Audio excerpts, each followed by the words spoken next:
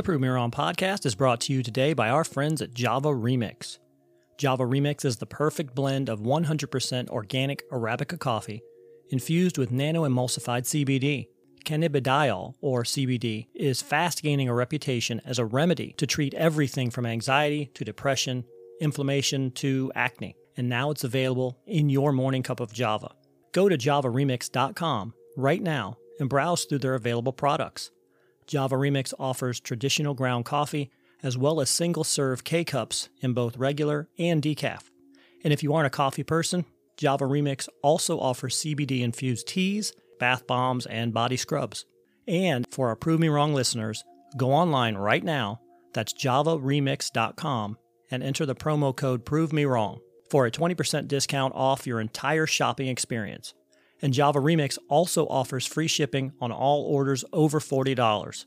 Once again, that's javaremix.com, promo code Prove Me Wrong.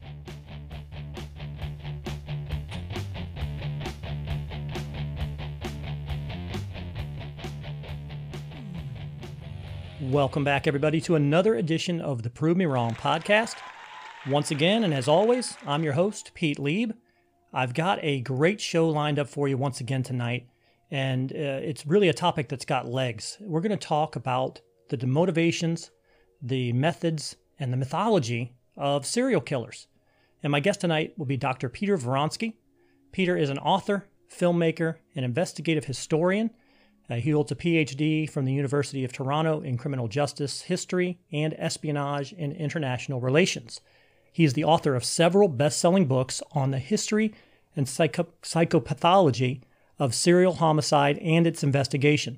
His books include Serial Killers, The Method and Madness of Monsters, Female Serial Killers, How and Why Women Become Monsters, and his newest book, Son of Cain, A History of Serial Killers from the Stone Age to the Present.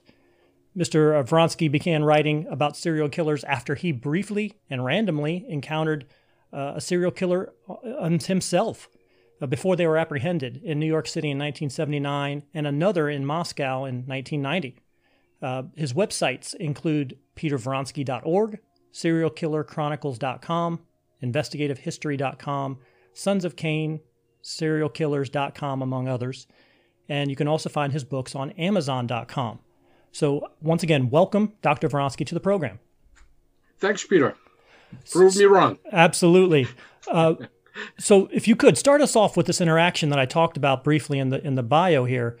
You had a run-in with a serial killer prior to their abduction. What happened? Well, indeed, just randomly as I was trying to check into a hotel in New York City, I encountered quite a notorious serial killer as he was fleeing the scene of a double murder where he had beheaded two women, set their torsos on fire, packed their heads as well as their severed hands into a bag and was fleeing the hotel as I was coming in. And so we had this brief encounter in the elevator doors. Of course, at that moment, I didn't know he was a serial killer. Right. It took me quite a while. I didn't even know there was a homicide. About 10 minutes after I went into the hotel, there was an alarm and the hotel was evacuated. I was leaving just as the fire department was coming in, so I decided not to stay there. I went somewhere else. And the next morning, I read in the newspapers what had actually occurred. Uh-huh. But I didn't think of the guy that I had run into. It would be at least a year later that I see his picture, and suddenly I realize, that's the guy had annoyed me because he held up the elevator. Right, which is why I kind of gave him a really hard look as the elevator came down and the doors opened. So it was a completely random encounter, and of course it shapes the work I'll do, because at that moment the term serial killer had not been used yet in kind of the public domain. I know, FBI profilers were kind of using that term, but it wasn't really in the, as I say, in 1979, it wasn't in the public domain. So just the idea of what a serial killer is, and the idea that normal looking people that you could run into on the elevator could be a serial killer, it just never entered my consciousness that way. So, with that event, I kind of became aware of this kind of phenomenon that at that point had different names. I mean, we used to call them recreational killers, stranger on stranger killers. Sometimes we referred to them even as mass killers. And of course, now that has a completely different meaning than it did back then. So that kind of began my lifelong interest in serial killers. And of course, when I ran into a second one as a journalist in 1990, that really got me thinking, because now I was wondering, what are the mathematical odds of running into, No two doubt. random serial killers. But as I started writing my book, I mean, I would write my book some 20 years, 25 years later. As they say, write what you know. So I thought, if I write a book that I hope will sell, what do I know? Well, I had these two random encounters with serial killers. Let's find out more.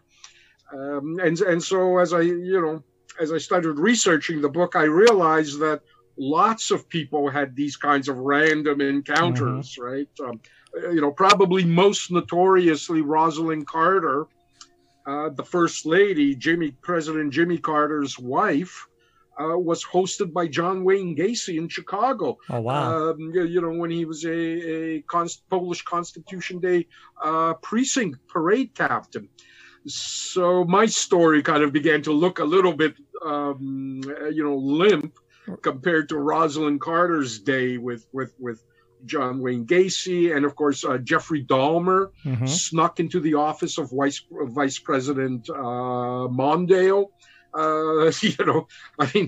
I guess the Jimmy Carter administration was rife with serial killer encounters. So you mentioned the word phenomenon, and that really kind of fits. The serial killer ideal has legs. I mean, what is the public fascination with serial killers? I mean, Ted Bundy's been dead now for 30 years. Yeah. And he'll have a television special pretty much every year. And actually, I've talked to Stephen Michaud myself about his book, Conversations with a Killer, and it was one of the biggest, shows that we've had. Television networks almost solely dedicated to these killers.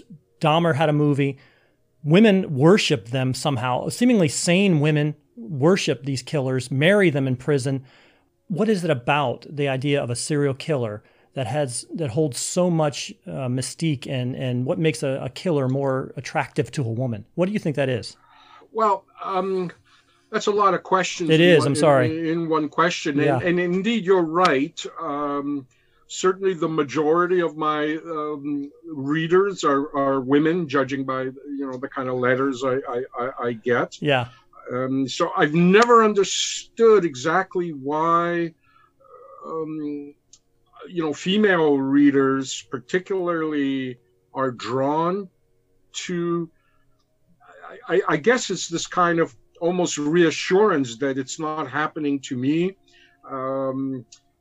a kind of honing of one's maybe protective instinct, one's defensive instincts. Of course, women live often kind of in a state of fear from strangers, and of course, a serial killer is the ultimate bad stranger that one can get confronted with. Although some end up marrying serial killers or are fathered by serial killers. And so sometimes it's not a stranger. Sometimes it's your husband, your father, your brother, right, who could be a serial killer. I think that's what fascinates us is they are our monsters. And I think the monster that we used to think was a monster were actually serial killers, and of course that's werewolves. The kind of good neighbor Mm-hmm. that when the full moon comes turns into, this destructive, mutilating serial killer. And, when I looked at in Sons of Cain, when I looked at kind of a longer look back into the history of serial killers, I started looking at trials of werewolves in the Renaissance era between 1450, 1650. And when I looked at what they were accused of, I suddenly realized that these werewolves are actually serial killers. Some of them are accused of, while they're not a werewolf, that they're helping to try to find the missing victim, that often neighbors know them, they're prominent in their community. And the only thing is that they turn into this werewolf. But other than that, everything that they do and everything that they're described as doing and their kind of pathology when they're not a werewolf actually is very much a description of the kind of modern pathology that we see in the serial killer, kind of a psychopathic charisma, Mm-hmm. a ability to move inside the community, and as well, you had the disorganized werewolves as well, those that kind of lived on the edges of a community that were vagrants that kind of didn't fit in. And so all these modern pathologies that we understand about serial killers were very evident in these trial transcripts, right down to insanity pleas. Except the insanity plea in those days, if you were tried as a werewolf, there was a kind of a triple test as opposed to a double test the way we have now. The question was, and physicians would come in to testify. The question was whether the accused was acting in the way he was acting because he believed that he was a werewolf and did what werewolves were expected to do. That was option one. Or option two was that he was faking that he believed he was a serial killer in the hope of getting an insanity decision. Or option three is that he actually is a werewolf. And so we're now reduced to option two. Is he really insane or is he faking insanity? Right. So all that was a part of the judicial process, as I say, usually not carried out by the state, but by the church. These were often ecclesiastical trials that went hand in hand with witchcraft trials. So you mentioned, and it's weird that you went with the werewolves, because I actually had a discussion with somebody who was talking about shapeshifters, which is essentially a werewolf, and they classified serial killers potentially as shapeshifters, meaning maybe your physical body doesn't change, but you shift, something inside of you shifts, and you do become someone else. So you have that public facing persona. The John Wayne Gacy, very public, everyday man persona, but then when needed, you shapeshift into something completely different. And, Indeed. And there have been stories about Ted Bundy being that way as well, that sometimes, his physical characteristics would change, even to the point where his eyes would go black and he would look differently, and he'd have a weird vein that would pop out on his head. So he physically changed. So it's interesting that you would say, you equate that to werewolves or shapeshifters, kind of the same thing. When you're talking about Sons of Cain and the roots of serial killing from the Stone Age, yes. What are some of the earliest known serial killers? Because it seems to me that life was a lot cheaper, back in the day, and you could be a lord, yes. you could have dominion over your land, yes. And you could kill people without repercussion, and well, actually you couldn't. Yeah. Because when you look at two classic names come up, of course. Jules de Retz in France, who was accused of murdering multiples of children. and of course Elizabeth Báthory, the Blood Right. Countess,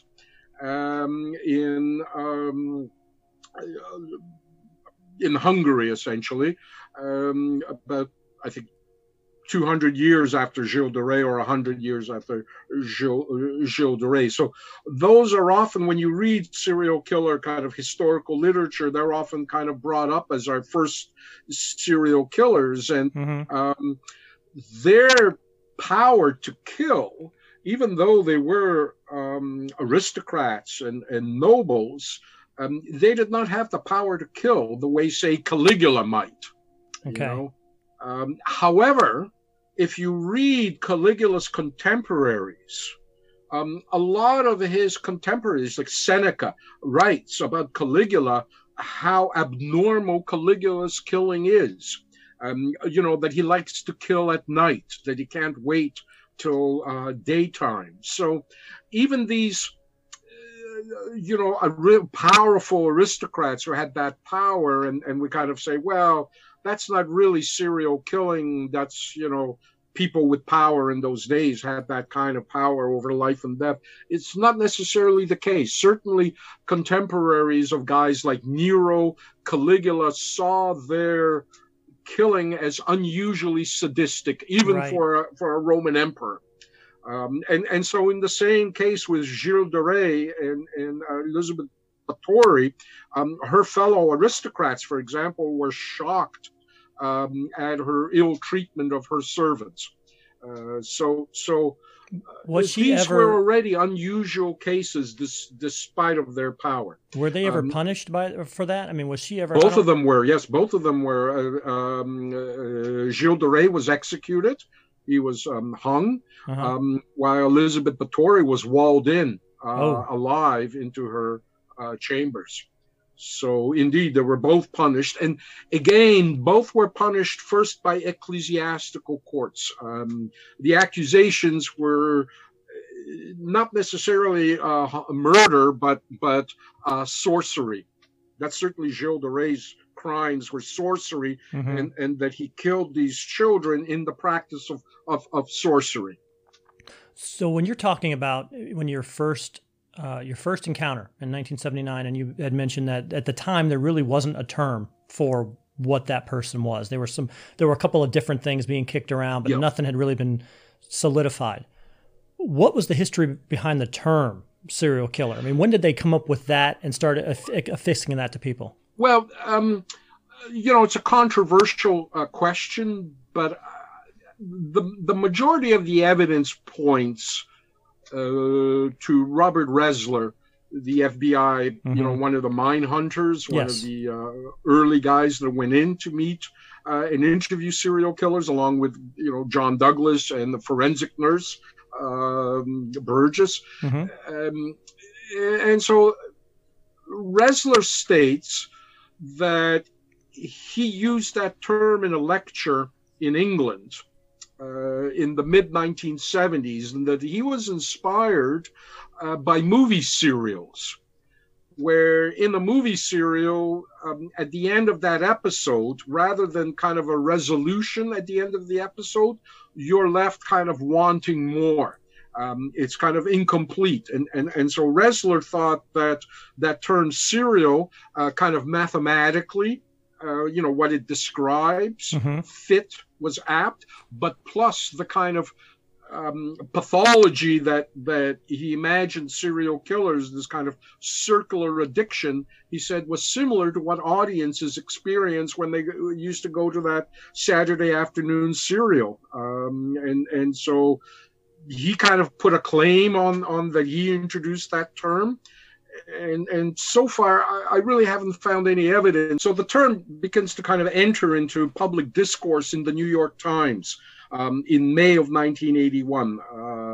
I see that term appear there to describe Wayne Williams in Atlanta as a serial murderer, and those killings as serial killings. And so once it gets into the New York Times, it starts just proliferating throughout media, literature, and so forth. So May of 1981 roughly is when the term really gets incorporated, despite the fact that other people advanced it, used it, but it never caught on until then. So I know that there is an entire history of people prior to the term serial killer. Yeah. What would you consider to be the height of the serial killer phenomena? Is there a time frame that you think is really the golden age? Absolutely. Yes, yeah, absolutely. The so-called what Harold Schechter has called the golden age of serial murder. So we're talking roughly a 30-year period between 1970 and 2000, say 1970 to 1999. Okay. In that 30 years, about 83% of known American serial killers in the 20th century, they made their appearance in that small 30-year era. So wow. That's really the height. And even today, when you look at all those serial killer shows on television, most of them, I would say 80% of them, go back to those 3 decades. I mean, as you pointed out, Ted Bundy, certainly, all roads in serial murder lead to Ted Bundy. But that John Wayne Gacy, Jeffrey Dahmer, the Night Stalker, Richard Ramirez era of serial killers continues to somehow obsess us in the way that newer serial killers, and I don't know exactly why, but newer serial killers don't seem to capture our imaginations in the way that generation did. Maybe because we've kind of become accustomed to them. Mm-hmm. We have spectacular serial killers in the 2000s ranging, from the trial of the dating game killer, although actually, he's a golden era serial killer too. Israel Keys, perhaps. Mm-hmm. But somehow, you have a whole new generation of people who weren't even born when Ted Bundy was doing his stuff, who are now just for the first time being introduced to Ted Bundy. Could that be just maybe a byproduct of the emergence of national media, as the national media really took off, with television and things like that? You know, there were people before the 60s. I mean, Ed Gein was pretty brutal right beforehand, and wasn't Richard Speck was before that, and there were a lot of serial killers prior, but they didn't get the same kind of national attention that, like you said. Well, they didn't back then because we didn't know what to call them. Right? Okay. So that's certainly one part. And again, just the numbers were not there. I mean, even if we triple the numbers of known serial killers in the 1950s, 1960s, they still won't come anywhere near to the phenomenal numbers that we had in the 1970s, 1980s, and 1990s. That 30-year period, it was really just an epidemic of serial killers. In fact, my new book, American Serial Killers, The Epidemic Years, is going to come out in December, and I specifically focused on kind of that rise of serial murder from about 1950 up until, the end of 1990s. I kind of described Jeffrey Dahmer as really our last golden age serial killer. I mean, who comes after Jeffrey Dahmer? Yeah, I don't know. I remember Jeffrey Dahmer. I was a teenager. I was a teenager when he was captured, so I remember that. That was actually, that was the last one that I would remember for sure. Yeah. He's kind of the last so-called celebrity serial killer. The BTK killer. Of course, he's captured, 2005, early 2005. But he had after Jeffrey Dahmer, really the BTK killer was the one that made national news. But, he was killing in the 70s, 80s as well. Yeah, so, and he was kind of dormant at that point, wasn't it? It was almost like where they caught him. Just as, that's like as the Golden was the Green State River killer, the Golden State killer. All these guys right now that are making headlines are still from that old generation of serial killers. And you just don't take as much interest in the Golden State Killer, who's now 80 years old or 75 years old, and he hasn't committed a murder potentially in 20 years. whereas Yes. Dahmer was active at the moment. I mean, when they caught him, he was active at that time. That's so right. You had that fear going on, gripping them, and they caught him, and that was On amazing. top of that. So Yes. yeah, it's not the same feeling to me as BTK or Golden State, which we went back, and I do want to talk about the Golden State and how they caught him, because I think that's amazing. But that was so long ago, and they hadn't been active. So let me ask you this, because we're talking about the Golden Age. So what do we think, or what do you think, are some of the common triggers that created all of those 83% of our serial killers during that time span? Do you have any idea? I have some ideas. One of them, I think, is you got to look at the fathers and the generation of fathers that brought up those Golden Age serial killers. And so they're brought up in those fathers were kind of conditioned by the Depression and then by the Second World War. And the more I read about serial killers from that era, I kept coming across reports how, their fathers came back from the Second World War traumatized with, what we today call PTSD, but of course that term wasn't there. And when I started looking at what our Second World War veterans had experienced, it's nothing like what we think it was, or the way it was shown to us in documentaries or movies. It was pretty brutal. And unlike Vietnam War veterans, for example, who were kind of encouraged to talk it out once PTSD was diagnosed, there was no such diagnosis for World War II veterans. And so a lot of World War II veterans just bottled it up.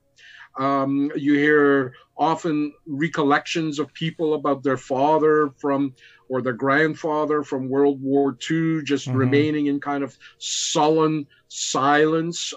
They just had to suck it up by themselves, essentially. So that's the one element. So you kind of have this disconnect between sons and fathers, from Dennis Rader to Edmund Kemper, right? Their fathers came back, Arthur Shawcross. Their fathers came back seriously fucked up from that war to a much greater extent than we acknowledge. So that's one element. The second element, of course, is a popular literature that celebrated the abduction, torture, and rape of women, from true detective magazines to kind of men's adventure magazines. And this was not kind of, in adult magazine racks or adult bookstores. This was mainstream. These magazines, which the FBI begins reporting how they're finding these magazines in the possession of serial killers, or serial killers are reporting how they first start getting a kind of tickling of their fantasy when they're young, when they see these magazines. Again, Dennis Rader describes how he found the True Detective magazine in his father's truck, and how it just turned him on, and of course he's referring to what he was seeing in the True Detective magazine, to there was a serial killer called the Glamour Girl Killer in California. Just trying to remember his last name.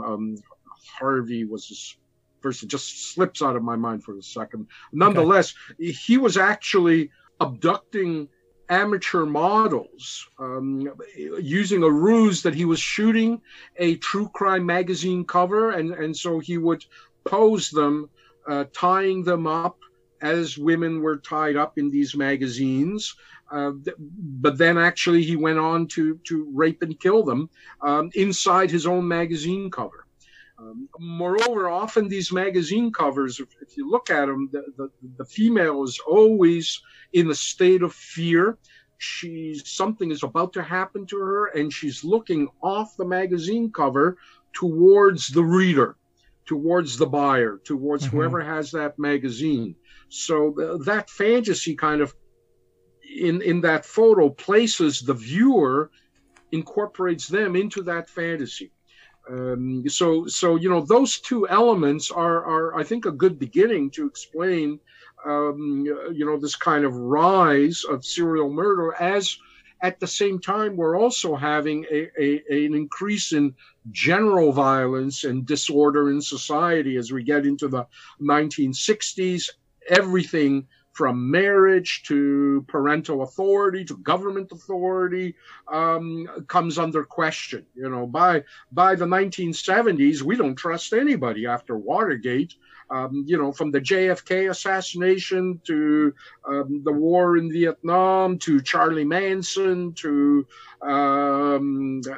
everything that happened in the 60s also adds, I think, to that general climate in which serial killers thrived and kind of found their own place. What about the relationship between, and I hear it a lot, between the killers and their mothers, their overbearing mother? Is that another deciding factor?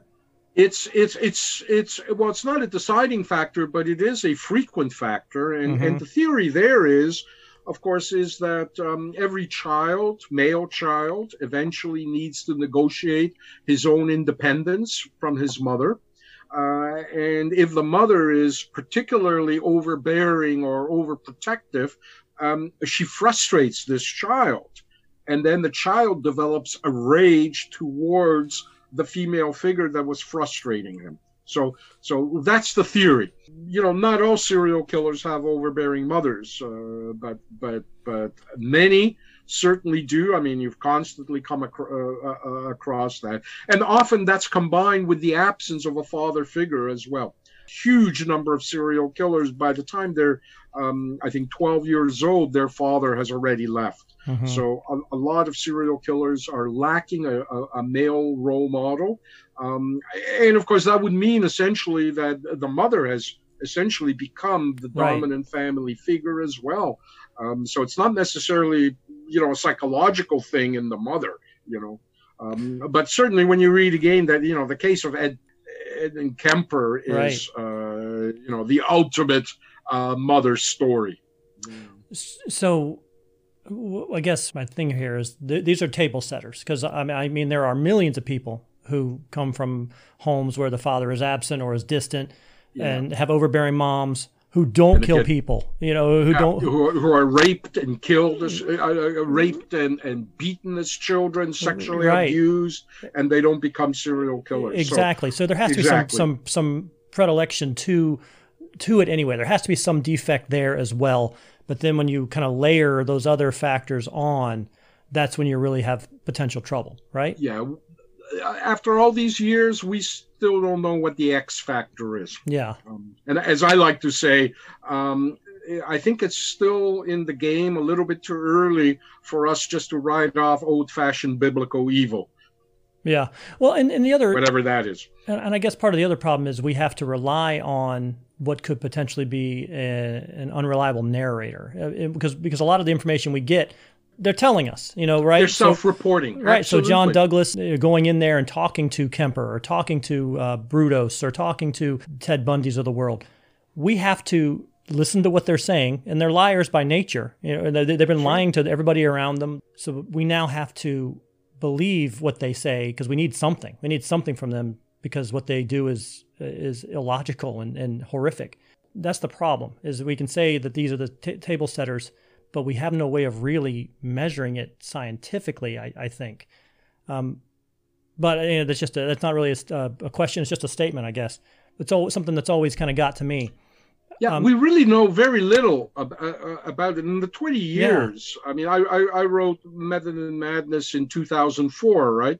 And so, we're looking at 16 years since I've written that book, and there's so many new theories have emerged, and not one is conclusive. So, to this day, we really still don't understand serial murder. I kind of written off the psychopathology. I've gone back to Lombroso, who was discredited at the end of the 19th century. He suggested that there's a kind of a criminal, born criminal, and I think we're all born criminals.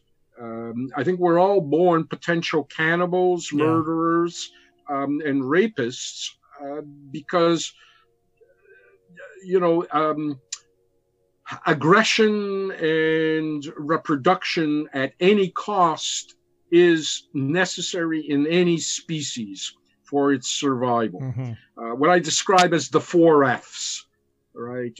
Fleeing, fighting, feeding, and fucking. Right. If we don't do one of those things, even if cockroaches stop doing one of those things, very quickly there'll be no more cockroaches. And I think the same thing applied to humans prior to our becoming civilized. And so I think these instincts are very deeply ingrained in us. And you know, we've been civilized for approximately 12,000 to 15,000 years out of about roughly 1 million years that various hominid species existed, right? So 15,000 out of 1 million is not a lot of time for us to kind of get our brains rewired. And so I think we're all born with those natural instincts, but we get, you know, with good upbringing, good parenting, a stable environment, those instincts are kind of conditioned out of us. Oh, okay. So I think what a serial killer is one who cannot filter those instincts. They have no inhibitions on those instincts. You know, sadism has been often described as kind of limbically driven in the limbic system of our brain. It's a kind of a fusion of the aggression instinct and you know, the reproductive instinct. So you get sexual sadism. So these instincts is what Mother Nature gave us. You know, we're kind of, all of us who are not serially killing are actually, you know, freaks of nature. We've shaken off the instincts that Mother Nature instilled in us for the benefits of a kind of community living. Yeah. You know, well, that's as good as any, I guess. I mean, for sure. So, I mean, let me ask you this. So, right now, in terms of what are some of the main motivations that we have at least identified for these individuals? I mean, I'm assuming most of it is either sexual gratification or sexual frustration in some way. Not at all. No? Not at all. Certainly not sexual frustration. You know, Ted Bundy, he could, you know, get any girl he wanted. A serial killer I'm interviewing right now had, you know, was married with 3 kids, had 2 mistresses at the same time. Okay. And yet he was out killing. So sex essentially is used by a serial killer as a weapon. Okay. So the main motivation is power and control. Those are the 2 things that these pathologies thrive on. Power, control, revenge to some extent, although often it's not kind of a thought out revenge, but mostly it's about power and control, and rape. The sexual element of it is just the way they express that power and control. What about individuals like, well, I guess that would still fall under power, but what about somebody like Munchausen by proxy, or a mother kills all of her family members, and she's doing it, allegedly, she's doing it for that warmth of the emotion that comes to her that she gets from the mourning. Is that, am I off base on that? Well, the attention she gets. So, you know, we can say that's kind of a power seeking as well. She's kind of, you know, she feels that her life is meaningless. She's an insect in society, and so when she's raised to the status of a mother who has tragically lost her child, that kind of empowers her as well. So in terms of moving through society, some of these people they live normally. Like you say, they have wives, they have mistresses, they have children. and they're able to interact in society without detection. Yeah. Bundy, Gacy, BTK are the better killers, the ones that are able to fake that normalcy better. Because some people, you can just look at them and you say, well, you seem kind of weird to me. You seem kind of off. Yes. But then there are others who, like Bundy, who, while when you see him on television, when I see some of these specials, I think there's no way you could not notice that guy was weird. There's no way you couldn't, right? There's no but with way. hindsight. And there is a well-known incident where he comes to the park, he takes somebody in the morning, he comes back to the park and takes somebody in the afternoon. Yes. And while that is impressive, he's walking around with a canoe and an arm cast. And you think to yourself, where are you going with an arm cast and a canoe? How are you doing that? How does anybody believe that? So, but somehow he's able to work his way into that. So was a sailing boat, actually. Yeah. So a sailing boat then makes sense, right? You can sail with one arm. A canoe you can't, but a sailing boat.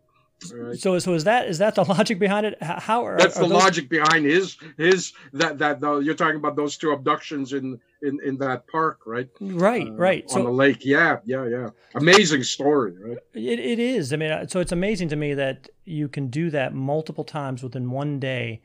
What are you getting? What is he getting out of that? What are those killers obtaining from that? I know that you said there's fantasy and they're kind of acting out their fantasy.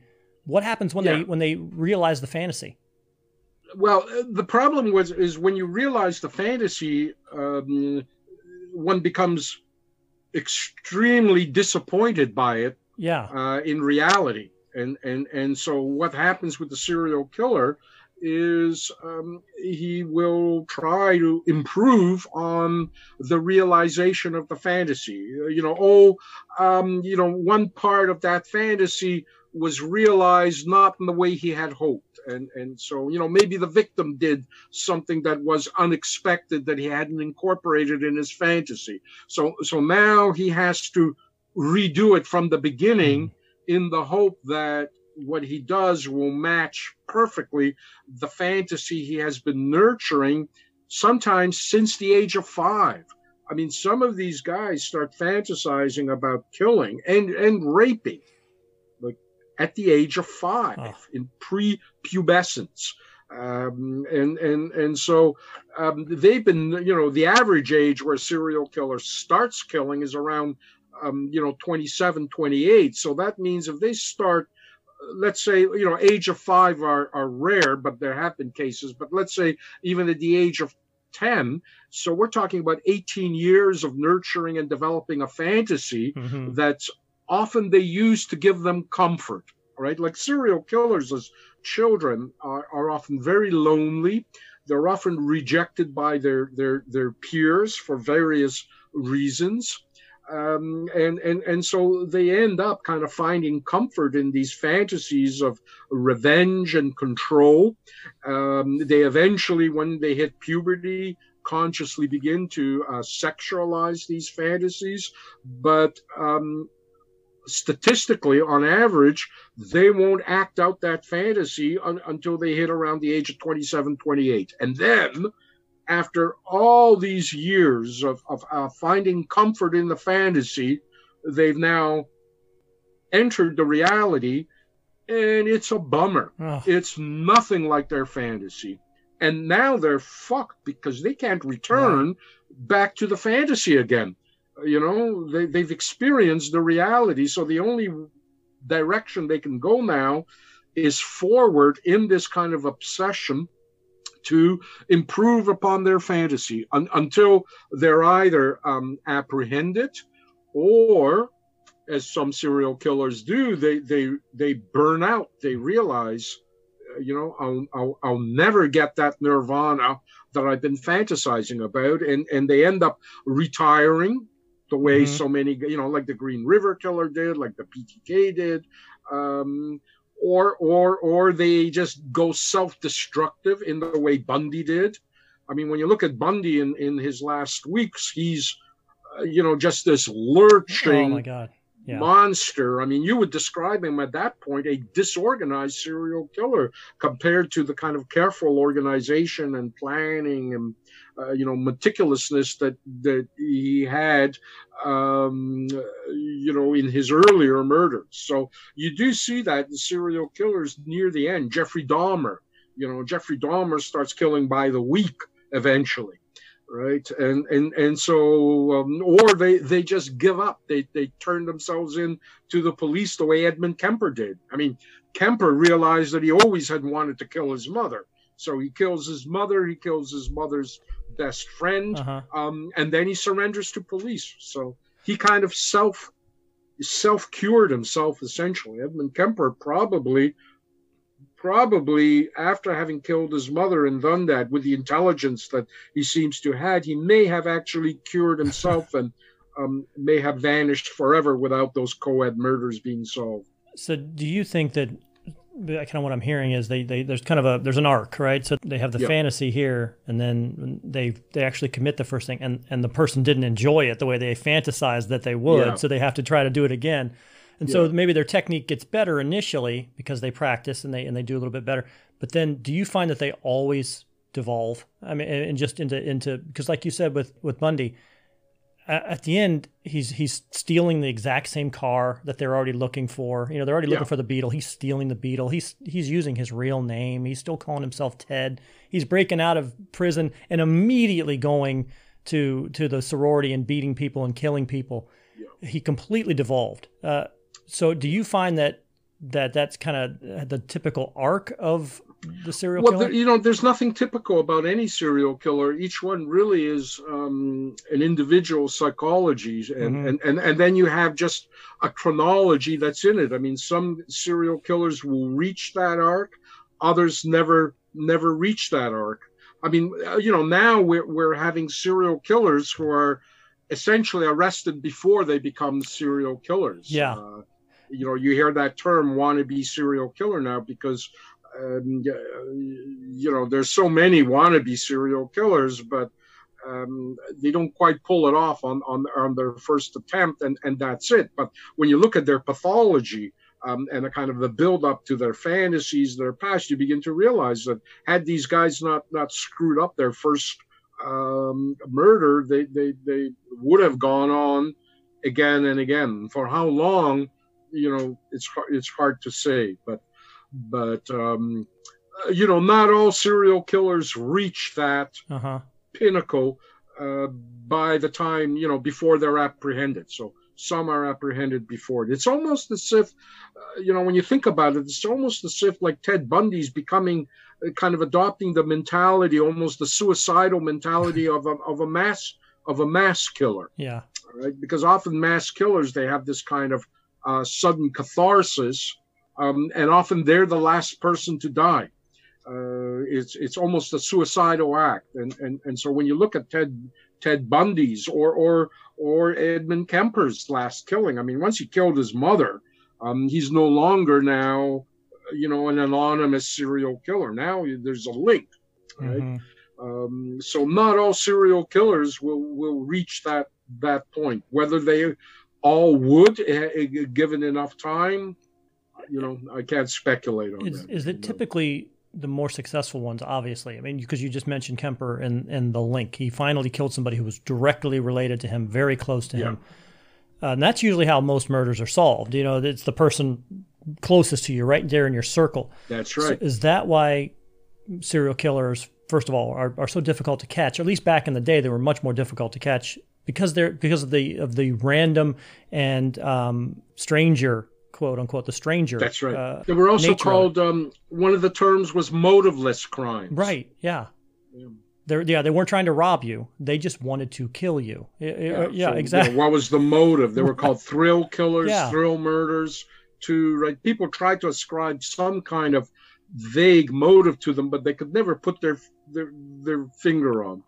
So, and of course, every serial killer, they kill for different reasons in different ways. I mean, there's kind of different when you get into the complexities of their psychopathology. There's different ways they express their control and express their past. So, they're very rare serial killers. So, I think overall we've in the world, we've kind of cataloged maybe 5,000 serial killers. I mean, if you look at the Radford serial killer database, they've collected about 5,000 cases of serial murder around the world, and I think maybe 3,500 were in the United States. So that's still extraordinarily rare. And even if you say tripled again that number, that still is not a lot. So it's a very rare phenomenon that we don't really understand and may never understand. So the predominant coverage to a serial killer goes to the white man. Why is that? Why are predominantly... Not anymore. So, because you wrote a whole book about female serial killers. Yes. There are obviously serial killers of all race and creed, but that golden age, those golden age of people, typically are just white males. Yes, back then, yes, predominantly white males. Any idea of why that is? I mean, what's the... I think partly because there were probably more African American serial killers, and most murders are committed within your own race. And so we presume that African American serial killers were killing African American women. They were killing African American women who were of the same category that often white female victims were, and that is they were either prostitutes or drug addicts or homeless or runaways and so forth. Right. So I've been investigating a number of serial or just unsolved murders in New Jersey, and I'm discovering that the murders of African American women in New Jersey, even in the 1970s, were not as often reported in the new media as they were of white victims. So I suspect there probably were more African American serial killers and victims of serial killers, but they were, journalists weren't drawn to those stories. They even aren't today. I mean, despite the fact that now, of course, more serial killers are African American. I think the number is like 62%. Wow. Than whites. So that partly has to do with a kind of a media bias, media consciousness of African American communities and so forth. African American communities have built their own now media platforms as well. So there you go. Again, the media drives the story, right? I mean, and absolutely, the media has it's reported. Right. The media has a certain type that's going to lead. They think they'll get the most, today they'd get the most clicks on social media. That's what they're going to run with. Yeah, absolutely. I have two more questions here, and then we'll kind of meet at the hour here. So if you could, who is a serial killer whose myth is just larger than the reality? It gets a lot of pub, but in reality doesn't really deserve it. And then maybe secondarily, who is one of the more quote unquote interesting serial killers that the public really doesn't know about? Well, I'll answer the second question first. Is obviously the guy that I'm working with right now. And this is the guy who I had encountered in New York in 1979. In 2017, some 38 years later, I get to meet him in prison. And he's fascinating to me because, one, he's brought up in a absolute normal household, as far as I'm aware. Unless he's covering something up. The family's intact. He has 3 younger sisters that adored him. As I say, he was married. He had 3 children. He had, all these mistresses in New York City. He lived in the suburbs of New Jersey. He would commute. He was gainfully employed in the same job for 14 years. And yet he committed these torso murders. I mean, he was severing heads, setting torsos on fire in New York hotel rooms. I mean, he was pretty wild as a serial killer. So it's fascinating just how absolutely and what's his name again? Untypical he is. His name is Richard Cottingham. The Times Square torso killer. So in January, he had just confessed to 3 more murders going back to 1968 and Wow. 1969. He claims that he killed approximately 100 women. Oh, wow. He's arrested for 5 murders he commits between 1977 and 1980. And he goes away for 30 years. And then in 2010, he confesses to a murder way back in 1967, 10 years before that first series of murders. And basically says, there's a lot more there. There's 100. And then when you do the math, between, let's say, 1967, his earliest confirmed murder, and 1980, his latest confirmed murder, we're talking 13, 14 years. Mm-hmm. That means maybe 1 murder every 6 weeks. Yeah. That's entirely doable, especially in the 1970s when he was doing it, and the 1960s. All right. So he actually was Ted Bundy before there was Ted Bundy. He used the same ruse, pretending to be a cop, abducting women from shopping malls, from the parking lot, using a fake, cop badge. Except rather than get them in his own car, he would get into the victim's car and then force her to drive somewhere where he would rape and kill her. So he only received 30 years for those 5? No, he received a life sentence. Oh, okay. It was just 30 years later. Into his sentence, he started confessing, right? Okay. And that's interesting too, because I think what happens is, in the case of psychopathy, we're beginning to think that, that may be one explanation why they start killing in kind of late age, is the kind of compulsions you are driven by. Your testosterone begins to fail in your middle ages, right. It fades. And so apparently psychopaths begin to, for the lack of a better term, kind of mellow out once they hit their 50s. So that may be one explanation why they retire if they haven't been, haven't been apprehended.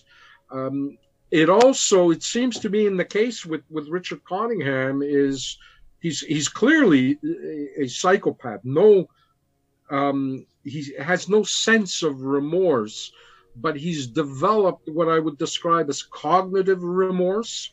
He understands what it is. Uh-huh. He understands how it's appropriate for him to act on remorse. Right. To show remorse. He is a practicing Catholic, so there is that aspect. He's now 73. He's beginning to face his mortality. And so partly his confessions are being driven by, as I say, an intellectual cognitive remorse. He understands that this is the right thing to do, even though he doesn't feel it in his heart. He tells me, I don't feel this, but I know what I did is terrible, and I want to fix it as any way I can. I just don't feel it, though.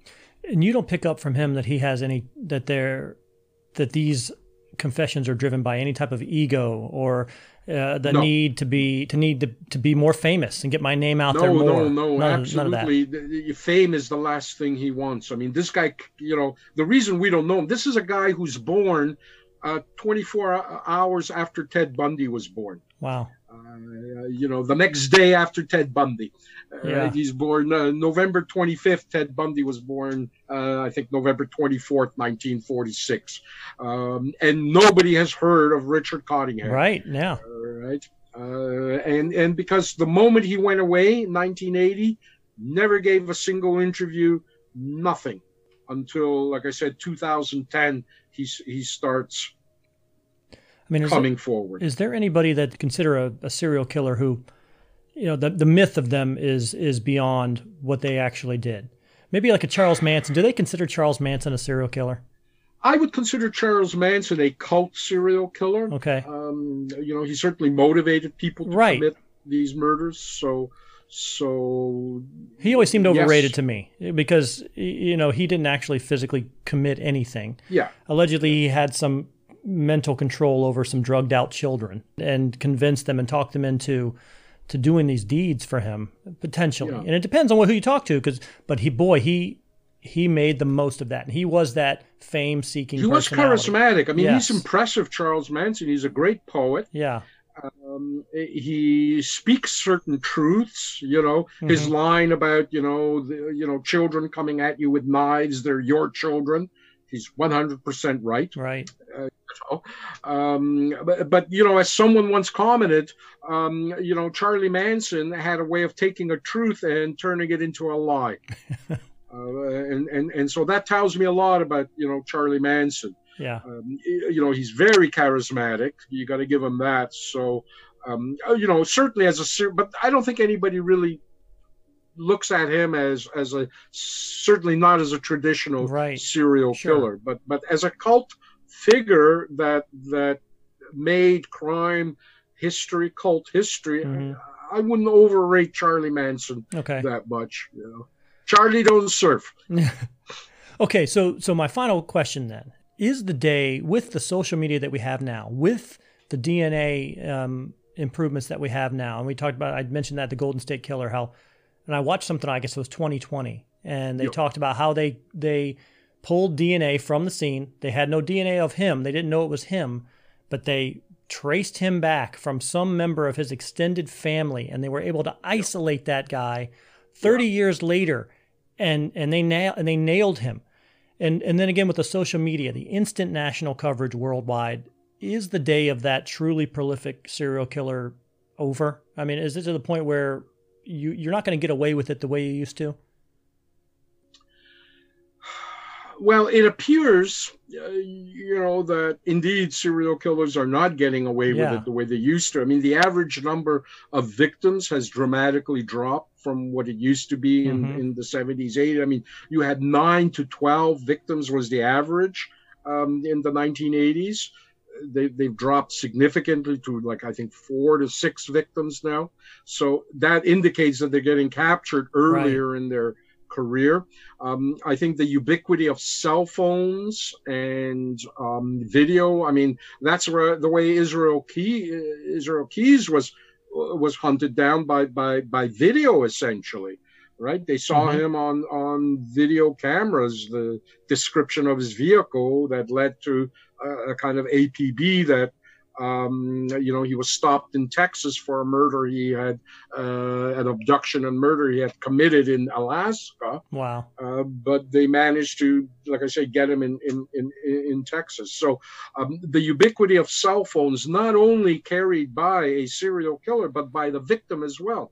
And of course, all homicide investigations are linking a victim with the perpetrator, and what can more than generously link you is, the 2 cell phones that the perpetrator is carrying and the one that the victim is carrying. Right. And so DNA technology as well, awareness in police departments of just the phenomenon of serial murder. A lot of cops in the 70s just couldn't believe that a single person could commit that many murders. So you had this problem of linkage blindness. So that's the optimistic prognosis is, we now have all this data. In other words, you are going to be on a surveillance video before you even thought of committing a crime. Right. You're already on that video, and then you decide you're going to commit a crime afterwards, right? But you're on video already. It's ubiquitous. So that's one problem now is that all this evidence is being just randomly generated automatically. You can't search anything on the internet, unless you cloak your searches. Right. So all our movements now are tracked, and defense attorneys have been complaining to me, these days, that whenever they're defending a murderer, cops bury them in cell phone data, which defense attorneys can't even, especially if you're, a public defender, you can't afford to hire an analyst to, crunch all that cell phone data that a prosecutor is arguing is going to be evidence against your client. So that partly, I think, is the reason we seem to have this decline. Overall, murders, just ordinary murders, have dramatically dropped since 1995, essentially, as well. And so the only pessimistic response to that is that maybe serial killers have become more forensically aware and smarter, and don't carry a cell phone or take measures, and probably some do. But Israel Keyes was supposed to be like that, but then in the end he gets caught anyway. Eventually they'll get caught, no matter how clever they think they are. By the way, your question about who might be the most overrated serial killer, I would throw back very quickly Jack the Ripper.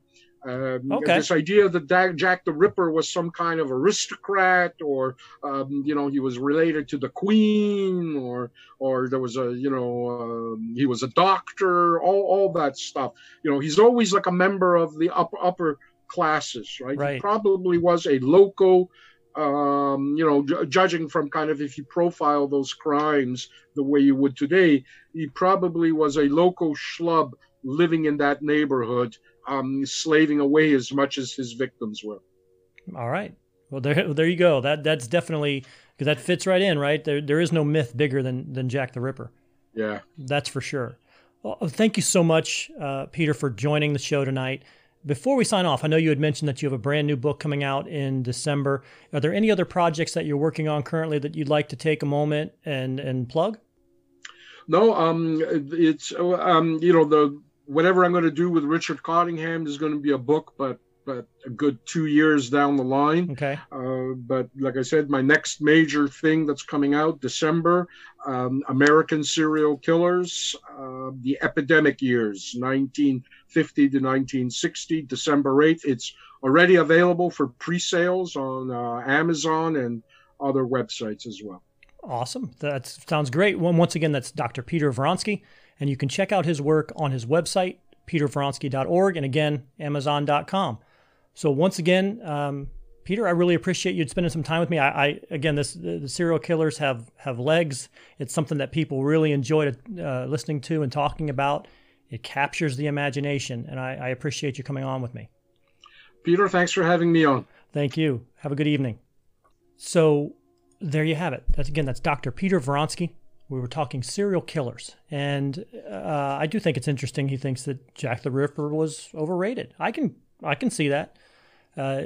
You do. It is one of the most researched, discussed, written about serial killer scenarios in history, and he finds that to be the most overrated. And it's all real interesting to figure out and to try to assign motive and a relationship between the way people were brought up to the actions that they take later in life. Problem I have with that is, again, there are millions upon millions upon millions of people who are born, who are raised, who suffer trauma as a child, who had an absent father or a distant father, had an overbearing mother, had a lot of those same challenges to overcome, and they aren't out killing people. So there has to be some defect initially in the person. So something in them has to be broken to start. And then when you layer on some of those risk factors, then you may get to the point where now, because again, like we talked about, they may not understand that there's anything wrong with what they're doing. I can kill people if I want. It's okay. They don't have those same level of empathy or that same realization of right and wrong that the rest of us do. So they just go on, keep it on. And, eventually they get to the point where they work themselves up to that point where they can make that fantasy a reality. I truly believe that Dr. Vronsky is correct. The reality never equals the fantasy. especially if you're looking at this as a sexual thing and, there's a sexual component to your control over this person. Maybe you were in your fantasy, they enjoy it. And in reality, nobody enjoys typically being strangled to death or killed. So then you have to try again and try something different. And I don't know. It's also morbid to even discuss. But what are your thoughts? Are there serial killers out there that you think are overrated? Who are you most interested in? Is it Ed Kemper, who, by all accounts, probably did cure himself? He killed people as a surrogate for who he really wanted to kill. And then eventually when he finally had the realization that I really want to kill my mother and did that cured the overall urges that he had. And maybe it wasn't so much that he had those urges. Maybe he wasn't all that different from the rest of us. He just really wanted to kill his mom. And as weird as that sounds. And he did not have the guts or the ability at that time to do so. So he acted out that on someone else. Those poor unfortunates. But by all accounts, he's a genius man. He's got, I think, a 145 IQ. And so, again, just turned himself in after he finally killed his mother. He had accomplished his mission. So I don't know. What are your thoughts on that? Once again, you can contact us through our email address. It's provemewrongcast@gmail.com. You can let us know who your favorite, quote-unquote favorite. It's really weird to say, who's your favorite killer? Who's the person you really love to talk about who killed people? Is it Ed Gein, who turned people's skin into lampshades, or Buffalo Bill character in Silence of the Lamb was based on him? Or was it Ed Kemper, who was 6'9" and just a monster of a man? Or was it Jeff Dahmer, who was killing and eating people? Or was it that Ted Bundy, who was just the face of an altar boy, but he's a monster? I don't know. Send us an email. Let us know. You can also drop us a line on Facebook or Instagram. Prove Me Wrong is the name of the show. Just search by that. You'll be able to find us. If you're just looking for content and how to find the show, we are on Spotify, Stitcher, TuneIn Radio, SoundCloud, iTunes, really any podcast app where you get your podcast, you can find Prove Me Wrong. Like and subscribe to the page, and you will be notified when a brand new episode comes out. We typically release them once a week. So you'll be notified when a brand new episode, just like this one, is released, and you can be the first to hear it. We're also on YouTube. Here's the YouTube scroll right here. Like and subscribe to the Prove Me Wrong YouTube page. Once again, you will be notified of the next episode that has been released. You can be the first one to download and to watch the episode where I have guests like Dr. Peter Vronsky. Before we go, the Prove Me Wrong podcast is brought to you tonight by Zendozone Citronella Burners from JT Eaton. They're shaped like fearless bug-repellent tiki gods. So you can let Surf and Stan, Hawaiian Howie, and Luau Lily bring the islands to your backyard with Zendozone Citronella Burners. Zendozones uses natural 3% citronella candles and incense cones, and they're perfect for patios, decks, backyards, campsite, poolside, and more. You can enjoy the outdoors again. They're available at Amazon.com and at select Ace Hardware stores. So go ahead and collect them all today. Once again, for my guest tonight, Dr. Peter Vronsky, petervronsky.org is his website. I am Pete Lieb. This is the Prove Me Wrong podcast. We hope to talk to you again soon.